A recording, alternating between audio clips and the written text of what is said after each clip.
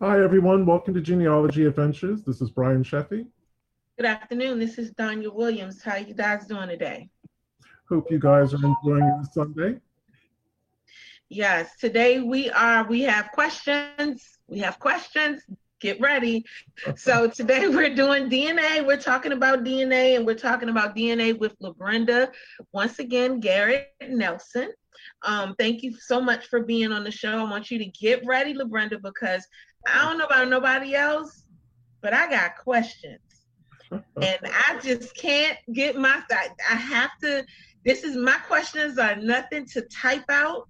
They have to be spoken out because it's too confusing.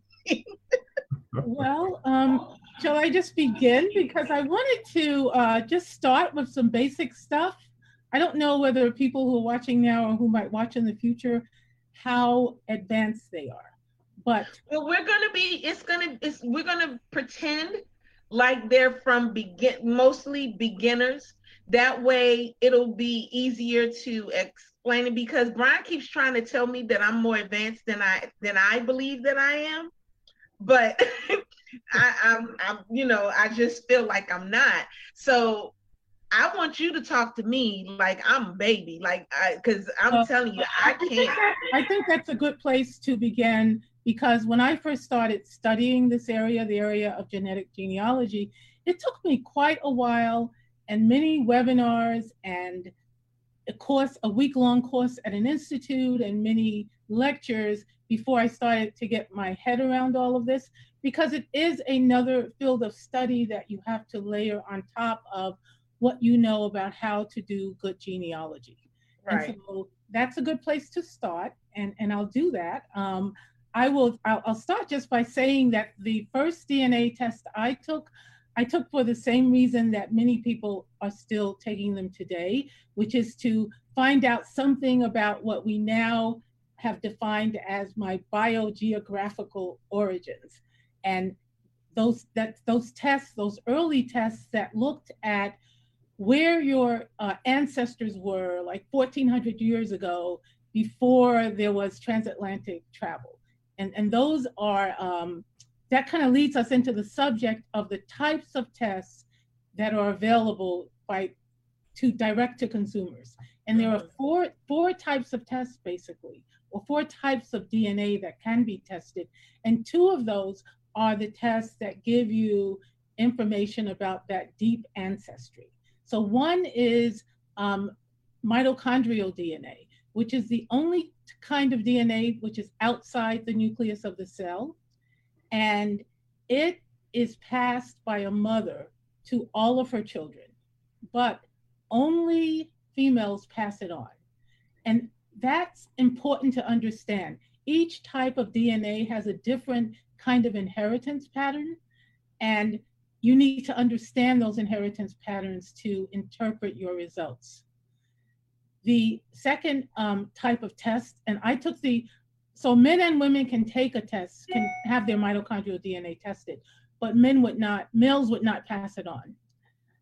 The second type of test, one of the early tests, was just looking at Y DNA. And that is one of the 23rd pair of chromosomes, I guess, sex determining chromosomes. And it is the Y DNA is only passed from father to son, and it mutates kind of more slowly than its companion, the X DNA, but usually it's passed from father to son without change, but it can mutate. So you can have differences between men who descend from the same man, but usually there won't be a lot of differences. And the Y-DNA tests are useful for figuring out um, relationships within what we call a genealogical time frame, meaning a time frame during which you are likely to find records that corroborate what your DNA is telling you. So there are those two types of tests. And then there is the type of test that all of the direct to consumer companies provide, and they're called different things. They're called Family Finder on Family Tree, for example. But those are tests of the first 22 pairs of autosomes that are in the nucleus of the cell. And you get half of your autosomes from your father and half from your mother. And what that means is that men and women can take that test when you're figuring out whom to test and what to test. And then the companies usually will also test for the X chromosome if you are testing those first 22 chromosomes. So those are the 4 types of DNA tests that you can get to work with to try to help you in your genealogical research. And I have to mention that you guys know that I'm the president of the Board for Certification of Genealogy, and we last year published additions or a new version of genealogy standards. Now, genealogy standards is just a compilation of kind of best practices for not just certified genealogists, but the whole field to use in working to meet the genealogical proof standard. And what we did last year was consistent with that. We incorporated best practices from people who have been using this tool of genetic genealogy for the last 20 years. And even though it's been around for about 20 years, it's rapidly changing. You know, new methodologies are being used and publicized. And what we tried to do was to kind of provide guidance for everybody about how you should use this. So one of the first things you have to do, well, it's important to know that DNA alone never proves anything. And I always try to bring that home to people that if you have a parent who's an identical twin, that the areas that the testing companies look at do not look at like the areas where there may be some differences in the DNA of identical twins. So DNA can't even prove who a parent is if the parent has an identical twin. And that's important to keep in mind, that before you even begin to look at DNA evidence, you need to have done reasonably exhaustive research and all of the other things that you need to do to help you to come to a conclusion apart from the DNA evidence. The DNA evidence you should view as just another source that when you looked at everything else you can look at might reveal evidence to you that's either consistent or inconsistent with the argument or the proof argument that you've already made. And that's really important to understand. Like just last week, I published an article about using DNA to identify the parents of a freedman. And half of that, it's 27 pages, and half of that is my kind of traditional non-genetic proof argument before I even get to what can DNA do for me. So assuming you've done that and you have a theory or a hypothesis about a question that you want to answer, and just as we do when we're researching in traditional records, we start with a genealogical question. You don't test people at random, just as we don't search records at random. It's always best to have a focused question. So in that article, my focused question was who the identity of my second great-grandparent, Garrett's second great-grandfather's parents. And we had a cousin who said just orally that his son was her grandfather's first cousin. So his father must have been the brother of her great-grandfather. That's all we had. There was no record that named his parents. He was in his early 30s when the Civil War ended. So he was never enumerated in a household with his parents. There was really no other direct evidence other than the statement by a cousin who never knew him or who, her great-grandfather was dead long before she was born. And that is not enough proof, having an oral statement. But I was able to prove the truth of that statement. But it took the combination of the non-genetic evidence that I had and then carefully working through the genetic evidence. So you start with a genealogical question that you want to answer. And then you have to figure out what tests of the 4 that I just described would be useful in answering that question. And so I'm looking at, my subject was a male, a Garrett male, my second great grandfather. And there are situations where you might be able to trace mitochondrial DNA if he had a documented sister, for example, and you could show a female descent through her, but we didn't have any of that. So a mitochondrial DNA test was not going to be helpful in my particular situation. The same thing on the xDNA. There were people I found who shared xDNA, but if you look at the research papers, they didn't share enough for it to be viewed as meaningful, and except for one purpose, which I hope to get to.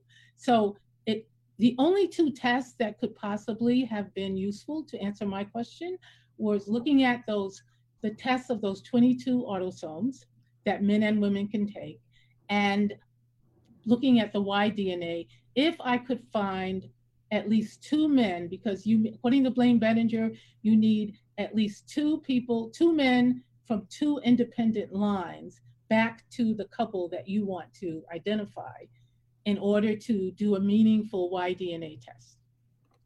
So you first have to figure that out, what tests might be available. Then you have to identify people with DNA, and the standards kind of lay this out, the revised second edition of genealogy standards. You have to identify test takers with DNA with the potential to help you answer your question. And so here I had the non-genetic evidence that there was my second great grandfather, there was this hypothesized brother descended from this woman, the ancestor of the woman who said that he must have been, my second great grandfather must have been his brother. And then we identified a third line, and of one person from a third line who was willing to test, because that's the other thing. I identified other people who just didn't want to test for whatever reason. And some of these tests were taken before the whole issue of law enforcement using different databases beginning with the identification of that Golden State Killer. And what I tell people about that issue, because it's a privacy issue in one sense, the concern people have about adding their DNA to a database is that especially if you're asking someone to test, you just have to make sure that they understand their privacy rights so that they can make an informed judgment and give you informed consent when they test. And what I did is I asked people to test, and I had the test sent directly to them so that they could send it back, and they could, and I just got emails from people saying, yes, you can use my test for the study. But that was the first task, to try to identify people. I went on GEDmatch, and there were people clearly matching descendants of these three hypothesized brothers. And I sent out so many emails, and most of them, they either didn't respond or they didn't know enough about their own lineages to help me identify folks and whether, how they might connect. So I ended up with 12 people who were good candidates. And one of the people who tested for me was a woman whose grandfather, she's in her late 80s, she's still alive. Her grandfather was a 17-year-old in the household of my third great grandparents, the ancestral couple whose identity I was trying to prove.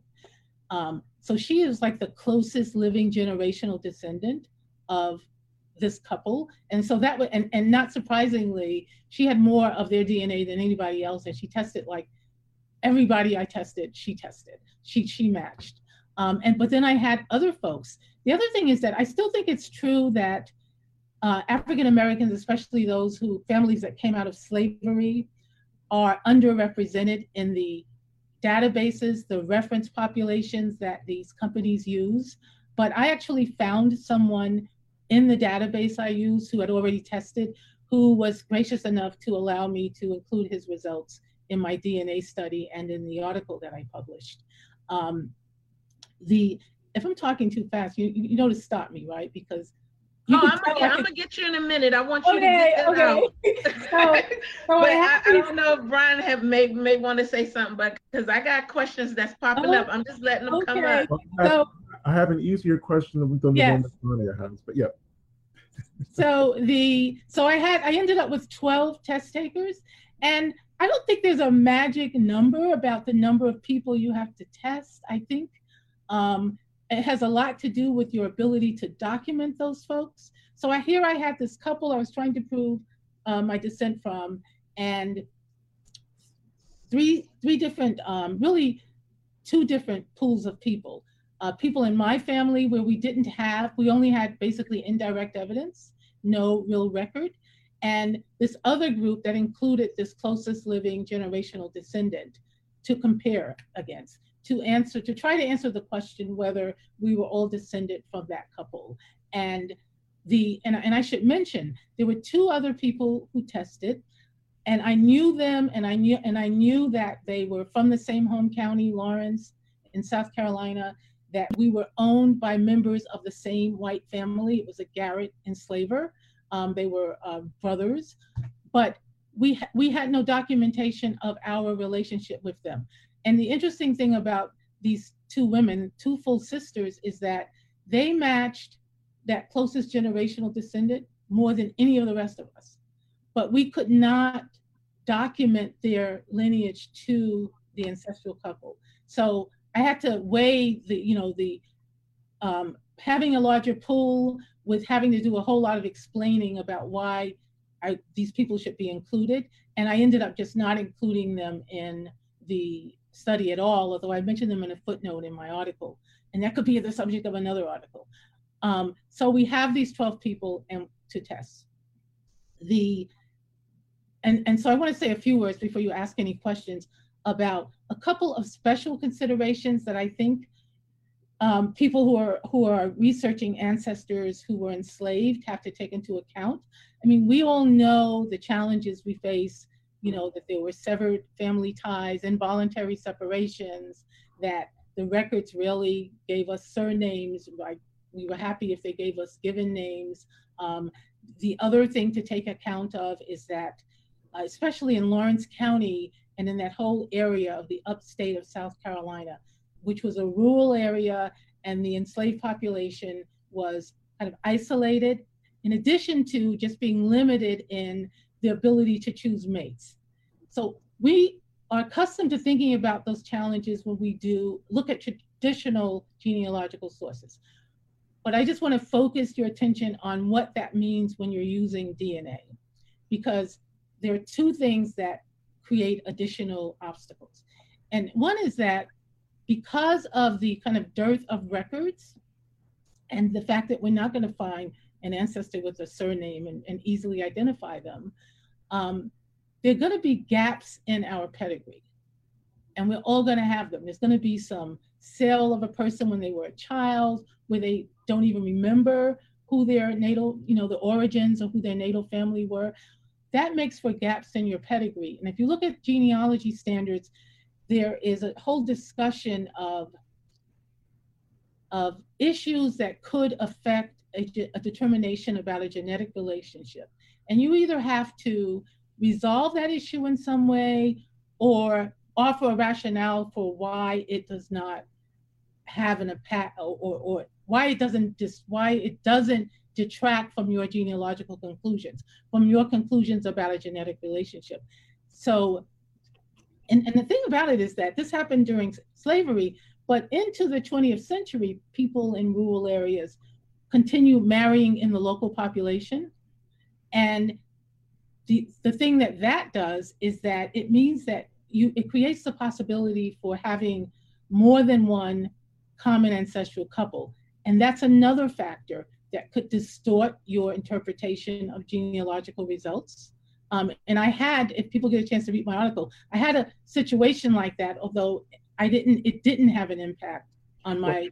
If I can jump for just a minute, I think Donnie's question actually touches on what you're just about ready to talk about. Is that right, Donnie? You're going to talk about being, okay. So if you can hold that, we can come back to it. Okay, go ahead. Okay.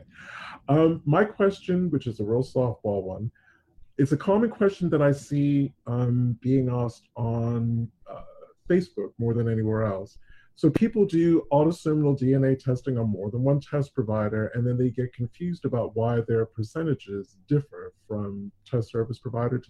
Can you just talk a little bit about? Yes, I'll talk a very little bit about it because I don't have a chart in front of me, although somewhere among my papers I have one.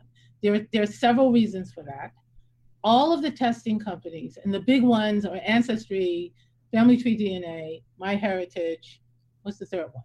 23andMe. 23andMe, of course. So they all have different thresholds, first of all, for when they will even show you a person on your match list as a match. And they differ. And they go from 5 centimorgans to 20 centimorgans from another company. So that's one possibility. But the other thing is that they all have proprietary, like their own algorithms for even figuring out how related people are. And that makes for differences. And the more you work with this, the more you learn about the how you can get different results. One of my test takers for this DNA study, he and his full brother tested, and his full brother matched a bunch of people in the control group, the people who we knew descended from that. He didn't match anyone on Family Tree DNA. And I should mention that I use Family Tree DNA for everyone because Family Tree DNA is still the only company that tests Y-DNA and shows you your matches. I think Living DNA or something tests Y-DNA but doesn't show you matches. And but on GEDmatch, he tested at least one person in the other group. And to even get that match, I had to use one of the tools they have on GEDmatch. And there's a box that I had never checked. You can check it to do what they call a hard break, and all of a sudden he appears as a match to one of the people in the pool. And it was a pretty decent sized match. And the thing about this hard break thing is that, so he was matching over 11 centimorgans, and it didn't show up at first. And when you do those hard break things, it picks up things that could be just areas that are false negatives. So they break it in two, and it wouldn't show up if you use 7 centimorgans as a threshold. But so there are all those kinds of reasons why you might get different results. Now, do they also analyze the same amount of DNA, or do they analyze different amounts of? Well, there are several things. There are areas that they may. It's not in terms of an amount, because it's important to keep in mind that we talk about centimorgans as if it's some kind of physical measurement, and it's not. A centimorgan is a measure of relatedness, but it's a measure of the probability that a given area of a chromosome will recombine or change as it's passed from parent to child. And this whole area, I should say, is all about probabilities. It's all about probabilities. And in explaining the results of my Garrett DNA study, for example, when I address all of these issues that especially families coming out of slavery will have, I just focused on reducing the probability that I was misattributing DNA because, for example, of a pedigree gap. If someone didn't have a complete pedigree, that presents the possibility that you could be matching not because of the couple you stopped at, but because of some unidentified earlier ancestor. Mm-hmm. That is why I'll tell you, when I first started going to lectures, and I would listen to folks talk who were white and talking about ancestors in New England and all of that. If I never read anything, I would have come away with the impression that African Americans who came out of slavery can't use this, because we will inevitably have pedigree gaps. And what I didn't understand, and this is another thing that the standards tell you about, because you're told to, if you're trying to identify a common ancestral couple, you should try to complete pedigrees at least back to that couple. And that's referred to as depth. You have to take into account the depth of each pedigree for each of your test takers. So in my study, for example, my dad, my late father's pedigree, he was one of my test takers. I could complete his pedigree back to that couple. And the person who was the closest generational descendant, I could complete her pedigree back to that couple. But and then where I couldn't complete the pedigree, there were other things you could point to that again reduce the probability that you are attributing DNA to someone, to some ancestor that you shouldn't attribute it to. For example, by the time I started doing DNA tests, nearly everybody, our family is spread out all over the country. So even this woman who was the closest generational descendant, she was born in Virginia. Her father was born in Florida, or her paternal grandfather. One of my Garrett cousins, she only had one grandparent connected to Lawrence County. So all of those factual situations are explanations that explain or reduce the odds that you're misattributing DNA. That's all you're trying to do with all of this stuff.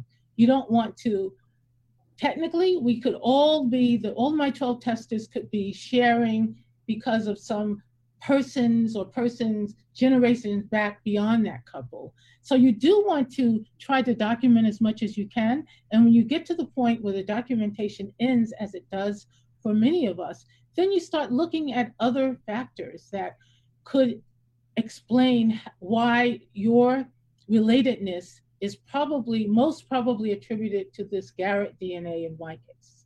I don't know. Well, this actually goes right into my question. So we have a lot of questions. So I don't want you to take a lot of time on it, but I do want to get it out because this is not just my question. This is somebody else's. So basically, I have a grandfather who is actually my 4th, 5th, and 6th great grandfather. Why is he like that? Because the man had 45 kids. And my mom, we are descendants of, he had them with 2 wives. And we're descendants of both of those wives. Now, I'm breaking this down to you like this because I'm trying to understand why I don't carry more DNA when it comes to certain areas in my family. So, for example, like I said, he had 45 children. So it's him at the top. He had 2 wives, and I descend from both of those 2 wives. On one side, he had a daughter named Martha Ann, who is, let's say she's my 4th great grandmother. But on the other side, which is my grandmother's side, he had another daughter named Molly Settles, who is Martha Ann's daughter. Okay, wait, let me start over. Yeah, No, let me start over. Martha Ann had a sister named Violet. So you got Martha Ann and you got Violet. These are 2 out of the 40 girls that he had. Both are from different mothers. But one of them is a like a 4th great grandmother. The other is the 3rd great grandmother. Why don't I carry more DNA? Well, I have 2 things to say about that scenario. And I don't know if it's going to answer your specific question, but what you've described is something that's people sometimes confuse endogamy with pedigree collapse. And it's, in your case, sounds like pedigree collapse, where because of, one example is because of the marriage of 2 related people, you have fewer ancestors than most people have. For example, we're supposed to have 8 great-grandparents, 16 great-great-grandparents, right. But if there's pedigree collapse, you might have fewer than 16 great-great-grandparents. Right. So in the first instance, it sounds as if you are dealing with pedigree collapse. And I just want to, because I've heard people still as recently as earlier this year in January, confuse that with endogamy, where the example people usually use are Ashkenazi Jews, where people over hundreds of years have intermarried into the same population so frequently that they actually have a genetic signature that can be detected in DNA tests. So it's not endogamy, it's more like pedigree collapse. And at the least, it's something that's also addressed in genealogy standards, which is just having multiple common ancestral couples. And that's something that falls short of pedigree collapse. But if it continues, it could turn into pedigree collapse. Yes, Ryan. Actually, you, Donnie, you've got both on the same line, because on the white side of the family, there is endogamy, because the same 5 families are marrying over and over again. Yeah, that's what I was getting ready to say. You have pedigree. Yeah. So in terms of why you're not sharing, though, the short answer is that in every generation the DNA recombines, and it recombines randomly. And so it is possible, in the example I gave you of the 2 brothers, they were full brothers, there's no question about that. They were my first cousins, and one of them matched a bunch of people and the other one matched nobody. And that is a function of how his DNA recombined. The brother who matched none of the other group and matched my dad, it was like 143 or something like that, centimorg is on the X chromosome. And I'll mention that the significance of that is that's further proof that he must be the brother of my cousin's mother, because that's the only way they could be matching on the X chromosome, because none of the X ever comes from a man's father's line. But the other brother, his full brother, didn't match my dad at all on the X chromosome. So it really is the random recombination of DNA means that down the line, as in the case of my first cousin, even though he's matching all of us in our direct line in expected amounts, did not match any of these other people where his full brother did. So we know that he too is related to them. So that's the short answer to your question. So and that's why you want to test as many people as possible. Yes, Brian. I just wanted to double check. So because of pedigree collapse on Donia's Williams side of the family, so for instance, taking the DNA test, she would expect to have a lot more Williams DNA than what she actually has. But because of pedigree collapse, but the other issue that comes up, and this came up in my test, one of my test takers, the person who was like farthest removed from my third great grandparents, he was my grandfather's sister's great grandson, and he too was matching that person who's the closest generational descendant. But my Garrett grandfather's sister married into the same family that he did, so their descendants are Garretts and Neelys, and my line are Garretts and Neelys from my Garrett grandfather. And so that cousin who's descended from my grandfather's sister and my grandmother's uncle, he was sharing more DNA with his Garrett cousins than it may have looked as if he was a closer relative, because he was sharing through 2 lines. And there are ways to try to distinguish between how you're sharing. Paul Woodbury has this algebraic formula he does to figure out how much you should be sharing. And you can, fortunately in my study, I didn't have to figure that out, because my comparison was between my line and this other pool of people who could document their descent from the common ancestral couple. But that is what can happen. You can either look like you're more closely related than you are because you're sharing through multiple. Okay. I'm just not. I'm sorry. I'm okay. Okay, so I got some more. Imagine how my first cousin feels. He doesn't so he's not on the long chart I have in my article that you get the Q, you'll see, because it's so much more to that particular scenario that I was giving you, because just to let you know, Violet is the mother of my 2 times great grandfather, but my 2 times great grandfather married the granddaughter of Martha Ann. Put it like this: Violet's daughter-in-law is also her niece. So a great niece or something, right? No, it's her niece. It's her niece. Okay. It's her niece. That's my point. Martha Ann. Just because the common ancestor had a huge number of kids over a huge he had. And the other thing, because I know you're talking about South Carolina. And I know this from, I don't know if it's still the law, but I actually took the bar there in 1998. And at that time, first cousins could marry. So yeah, they sure could. I don't know if they still can, but that was yes, they still can. That was news to me. I had only taken the New York bar before, so yes, they still can. They still can. But yeah, what Brian is really what Brian said. He had so many children that they were marrying everybody. Well, the other thing that people, although in your case it sounds like you knew who was who, but in my case, I think that there were some marriages between people from, I had always thought there were 2 Garrett lines, and now I know there isn't, because there was some intermarriage between Garrett lines. But going back much farther than that, there wasn't that. That's the same thing Yolanda says. She's actually been trying to get in touch with you about that too. So we have some other questions, because she's a Garrett along with you. I think she knows where you guys match at. But so let me get to more questions.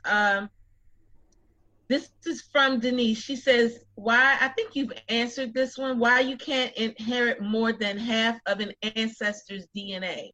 Well, this is the thing. Wait, I'm sorry.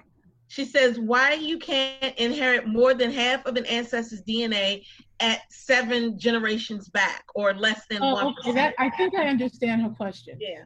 Depending on whom you talk to, if you talk to people, the experts, the real experts, they'll tell you, some people cut it off at 4 generations, but certainly nobody goes past 6. And that's just because if you look at some of the tables, you'll say that you get 50% from each parent and 25% from a grandparent and 12.5%. But it's not always that neat. You can end up getting 30% from one grandparent. And you're never going to get more than 50% from each parent. But you never know what the mix will be when it comes to what they got from their parents. So you lose some of the DNA with every generation. And all studies indicate that certainly after 6 generations, you could be sharing nothing. So this is the thing. I think because, for example, on Y-DNA, where you can do the 111 marker test, which is what I did for my father and his cousin, which is what they call the STIR test, and that's the one that is used most often in making genealogical conclusions about recent ancestry, common ancestry.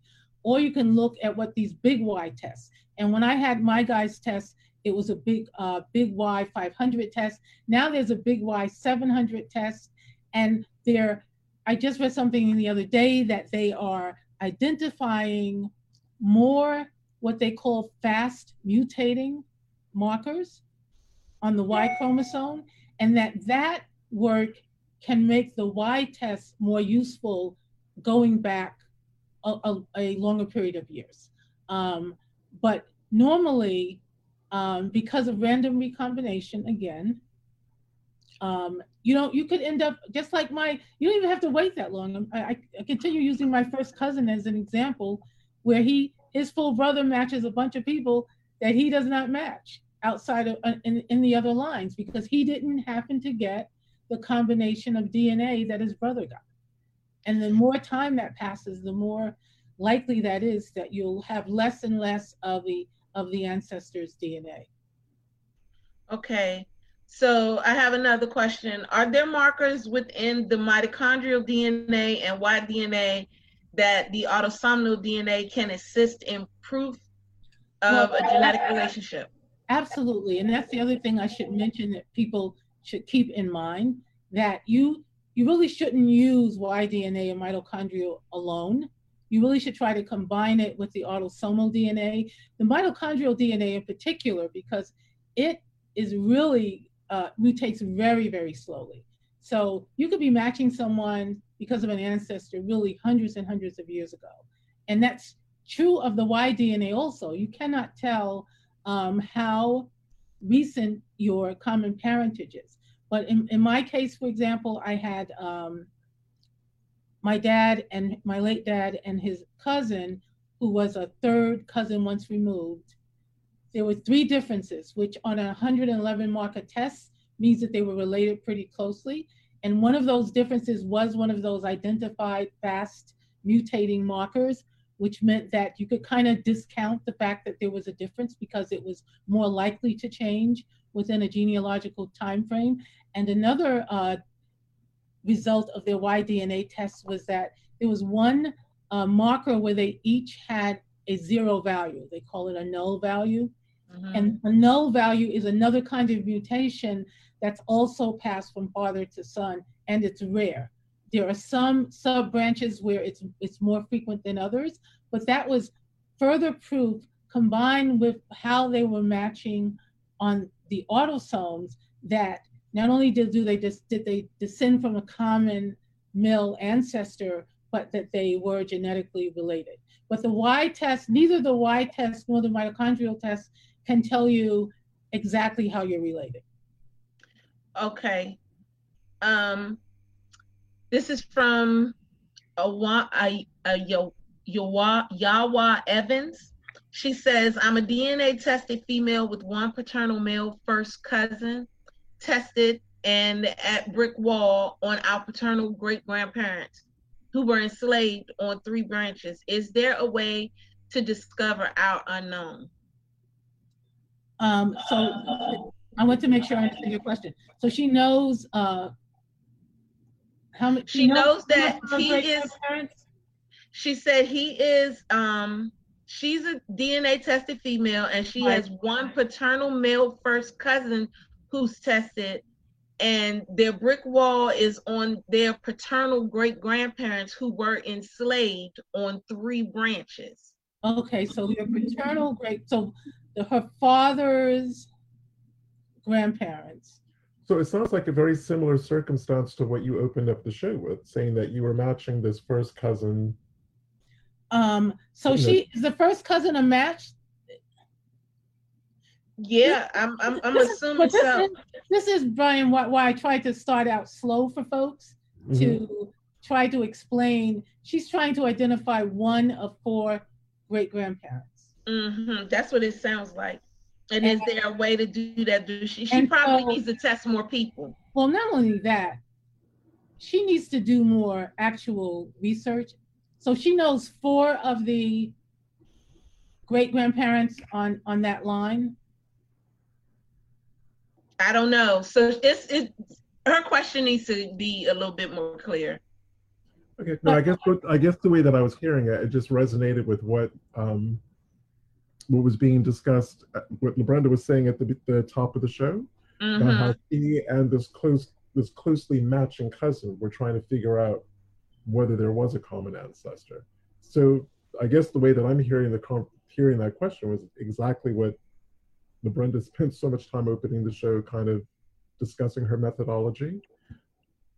So if the 2 situations are very similar, I would just invite the viewer to rewatch the beginning with LaBrenda. And again, because you were saying about working the records too. Right, you really have to do all of that work before you even can identify people to test.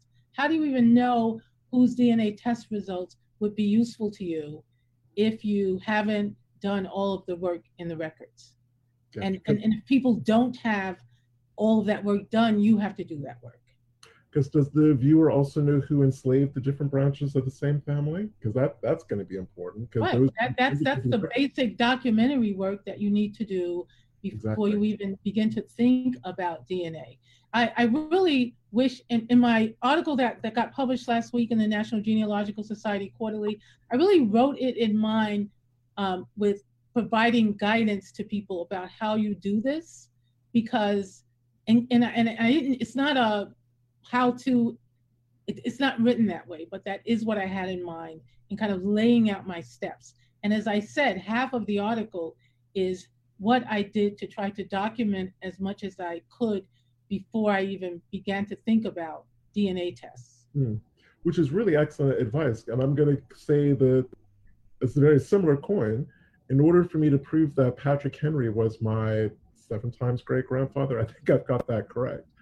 I had to basically have my ancestor George Roan being born, and Spencer Roan, who's the husband of Anne Henry, in that household. I got the paper trail going all the way back to him.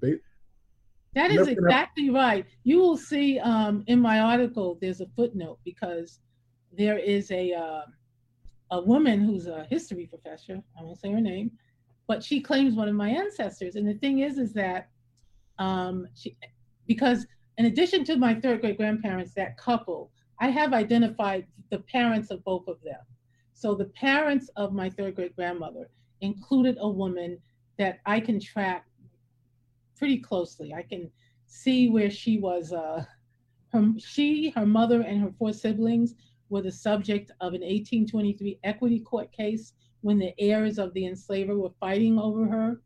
And the case, the pleadings in the case state very clearly that her mother was bought as a 2-year-old in Virginia and brought to Lawrence County, and that she's the mother of all these children. So depending on whether they were asking the court to decide whether the mother belonged to the decedent, enslaver, or his widow, who was trying to treat this woman and her children as her property and distribute it under her will. And so the pleadings tell us she was bought as a 2-year-old. She remained in the custody of the widow or the widow's son for the next 20-odd years until they arrived at this case. She was, my 3rd great grandmother was bought as an 8-year-old out of the estate. So we have all of this stuff. And then someone claims in a book, in the introduction to a book, that her mother spent time in Jamaica before being brought to Lawrence County, and with no documentation, mind you. So all of that's important. I didn't just look at tracing them back to their enslaver. I documented as much as I could about their lines. Right. Where the standards tell you to at least try to go to the depth of the couple you're trying to prove. Okay, I got another question for you. What is, because hey, there's already 12 minutes left in the show. What is considered significant for X-DNA? I've always read that, I know that there were people from 2 different lines in my study, and they were sharing 3 point something, and I found a white paper that said that that's insignificant. My father and his nephew was sharing 143 centimorgans. Oh, okay. And that was, but I think on the X, they do require a higher threshold before they treat it as significant. And again, all of this, you should try to use both autosomal and these other kinds of DNA. It's, especially because the Y and mitochondrial tell you nothing about the actual relationship of people who might be exact matches. Okay. Trying to find another one. Okay, this one is from Jay Spears. He says, great show. Have you ever seen a case where Y-DNA was successfully used to help confirm Native American ancestry? What, in your view, would it take to successfully use Y-DNA in situations like this? Thanks.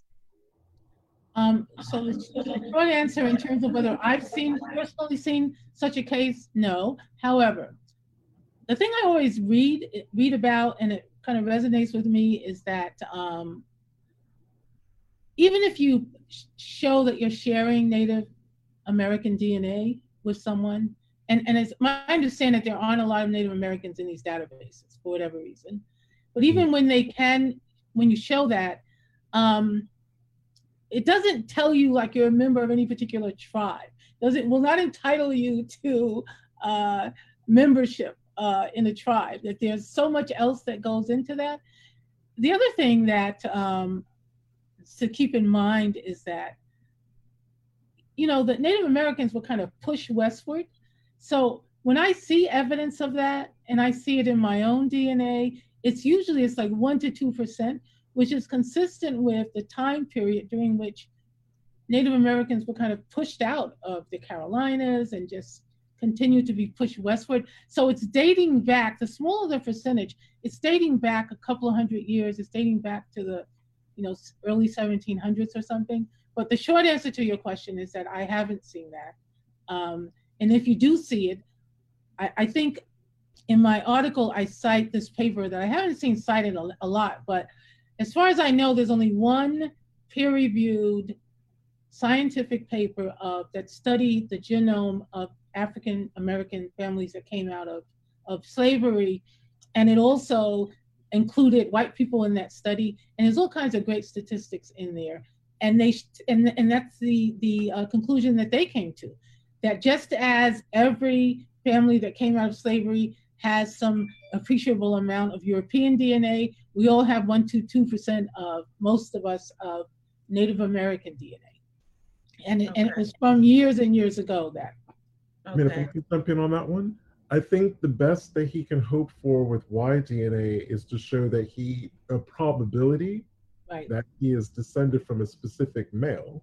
Then he will need to get the paper trail, local history, local history books, local history kind of genealogical societies to find out more about that specific ancestor. You're right. I wasn't really answering his questions because I was focusing more on the autosomal. So yes, I think, the Y-DNA should be able to pinpoint if you share that particular haplogroup. Okay. You would have to do more research. Thank you, Brian. I was going on and on. Okay, so then there's one. There are 8 males. There are 8 male first cousins that descend from. This is from Tanisha Watson. There are 8 male first cousins that descend from her grandfather. Is a Y-DNA test necessary for all of them to establish a paternal 3rd, 4th, or 5th great grandfather? Well, 2 things. Now, are they all are these first cousins all the sons of sons? That would be, because it's not enough to say they're 8 male first cousins, because only the sons of your grandfather's sons would have the Y-DNA. Right.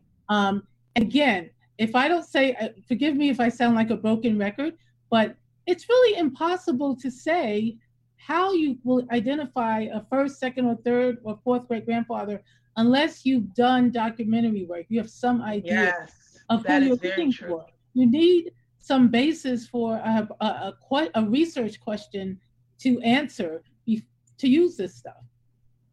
Okay. You know, it's not, these names, they're not labeled by name and relationship. They are, you do your research, and then you take these tests and you see whether the DNA evidence is consistent with and therefore supports your conclusions based on the non-genetic evidence. That's how you must approach this. Okay, so in short, you definitely need to do your research first before you start getting into DNA. Can I just give I promise it's going to be a really quick example. Yeah, right. Seconds. My maternal grandfather. Now, we thought he was a Turner, biologically a Turner, did the DNA test, quickly realized that he wasn't a Turner, he was actually a Cone. But the only reason why we could even work that out is because I'd done such extensive work on his Turner family, which I thought was his family. And we went into the DNA results, none of them were in there, but there were all these Cones. I mean, for me, it was easier because the Cones were Jewish, and they're the only Jewish ancestors that I have within the last, say, 5 generations. And see, that's the kind of fact that would help you explain the probability that you got it right. These are your only Jewish ancestors. In my hometown, I don't even think there's a synagogue in the town I was born in South Carolina. So but there were some Jewish families there. So the odds of there being anyone but that's really but what made that easier is the documentary and research for the family he wasn't a biological descendant of had already been done. That just made the whole process easier. So I think Donnie has another question for us. Yes. So Nicole House said, any class you recommend taking to help understanding the basics of understanding the chromosomes? She's lost, and basically so am I. Okay, so yeah. let me tell you that it's 5 p.m. and this weekend, beginning on Friday morning, Legacy Family Tree, they're doing free weekends in June, and this weekend was African American weekend, and I did a webinar that they've just been made available all week. So after we finish, go to Legacy webinars, and you may have to just sign in with your an email and your name, but you can access a webinar that I just taped like a week ago that they've been running all weekend. Also, doesn't ISOG or Eastman, who's the other genetic genealogist, and Roberta you're thinking of well, Blaine Bettinger is the genetic genealogist. But the thing is, if she wants a webinar that she can like listen to over and over again, you have about 7 hours. Okay. To listen to me on Legacy webinars for free. I was thinking about books. Well, yeah, she asked for webinars. Oh, webinar, okay. Webinar people may not be book people. Yes. Well, you have definitely, we're 3 minutes before close, and you have definitely answered a lot of questions, but there's still so many up here. So I would appreciate it, and I know Brian would appreciate it, if you were to get on here and scroll through these comments and preferably.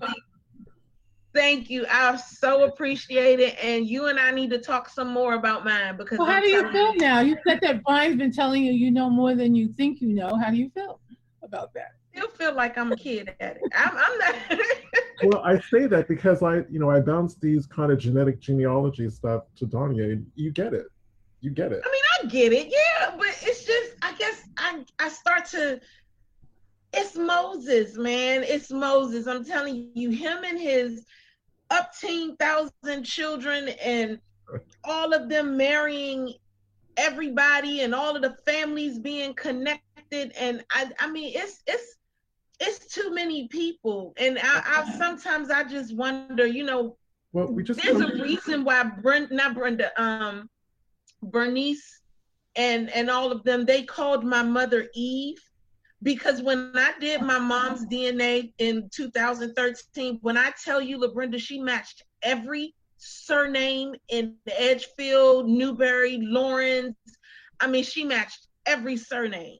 But it's just when you think about it, Old 96 isn't any different than being a Hasidic Jewish family, or being a family that was living. The only difference, Brian, let me point this out, and I point this out in my article, is that they didn't start to settle that area until after the last Native Americans were driven out, like in the late 1760s.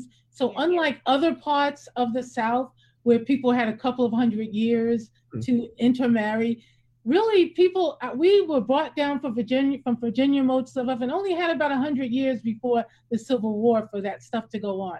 That's why it doesn't quite reach the level of endogamy in the way which you. But our family does, because they were marrying the same 5 or 6 families. Yeah, so that's that's bordering on. They were doing it in Virginia. They were doing it in Virginia. Our Harlans, they were doing it in England, Northern Ireland, Pennsylvania, Virginia, and South Carolina. Yeah, it was a mess. Same family. So that's it's just our crazy family, Danya. Yeah, but I want to thank you, Brenda, for coming in. We are 1 minute out. The show is just about to end. And let's go through the questions. Congratulations on your article as well. I think you've posted it, so we may be able to, reshare it. Well, actually, I think when I posted, there was an article in the NGS Monthly about something I posted about my great-grandfather, who's on the cover of this month's issue of the NGS. Right. I hope you get a chance to look at it to get a sense for the amount of documentation that's required when you're using DNA. Okay. And I was also going to say, LaBrenda, if it makes it easier for you to answer some of the comments because you have so many webinars and videos and articles, I mean, instead of maybe having to give a full answer, just drop a link if it's Okay. appropriate. Yeah, the legacy link. Thank you, So, guys. You're very welcome. Brian, you want to? So thank you so much for joining us this week. Thank you everyone at home for joining us. Next week, Donnie and I are actually taking our Sunday off. We're having a Sunday to ourselves. We're going to rerun the Jane Elliott show for next week, so you can still tune in. You can catch that show if you haven't seen it. Donnie, anything you wanted to add? No, that's it. Thank you guys again for coming in. I hope we got at least some of the most important questions that kind of covered everybody. I tried my best. I really did. So yeah, enjoy your Sunday. I'm Danya. I'm Brian. And this is LaBrenda. You guys have a great day. Bye.